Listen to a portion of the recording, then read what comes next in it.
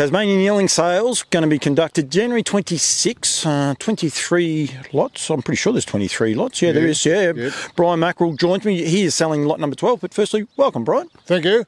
Welcome. Good to catch up with you. We just went down there. You've got a ride high out of a Blissful Hall mare, very well performed mare as well.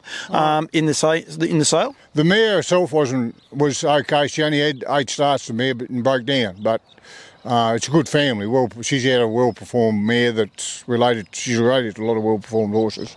And first season sire ride high. Yes.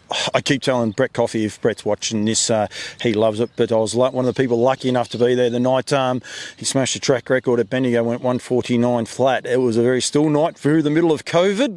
There was only a handful of us that were lucky enough to be there, and he was an exciting racehorse, wasn't he? Yeah, he certainly was. Like I said, I've never been a big fan of first season sires. It's not normally a path I take, but I was very taken with him, and I just thought when he stood at start, I thought, we'll have a roll of the dice, because you'd think he's got to throw a decent horse somewhere. All right, let's get to the nitty-gritties. We've got to promote the sale, and we've done that. Yes. A little bit about yourself. How young are you? I was 74 last Monday. Happy birthday. A week ago today, thank you. Never good being a young kid around Christmas time having a birthday and that, but imagine the older you get, it probably gets a bit better, does it? Oh yeah, it doesn't. Just another day now, mate. It is indeed.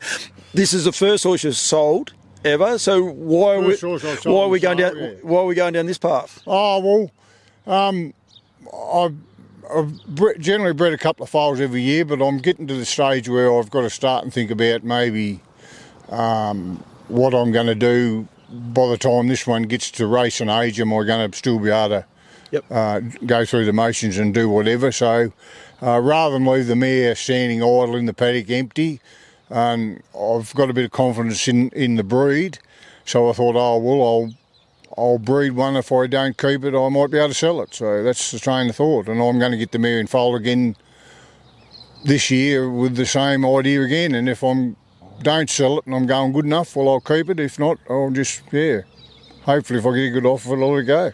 I love that, 74 years of age and you're starting on a new adventure, and more people your age should do it.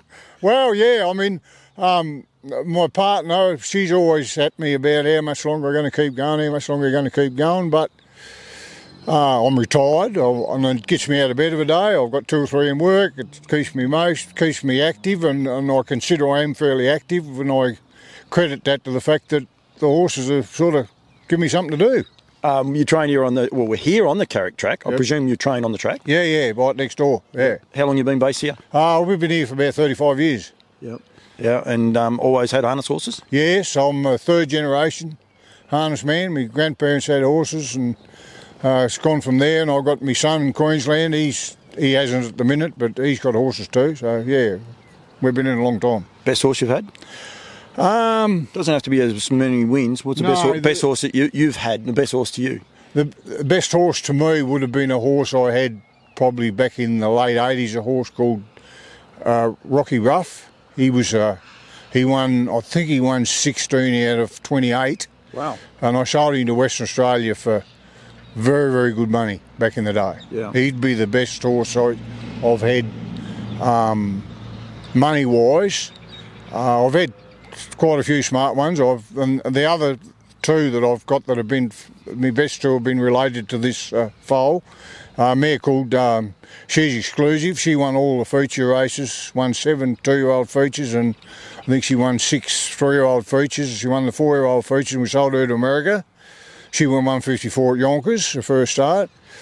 And I had another horse called Party Boy Glenwood that I won a lot of races with, but he was a nutcase, and Andy Gath ended up with him, and he won one night at Melton going 154 for the 2200 when they never used to do it. Yeah. But unfortunately he broke down. So that'd be the best 2 or 3 I've had. But yeah, the first bloke was pretty impressive horse, but it sounds rough. He was a very good horse, very good horse, and I'd like to have another one. Have you driven in the gym? Yeah, I used to drive all my own up till probably 10, 11 years ago.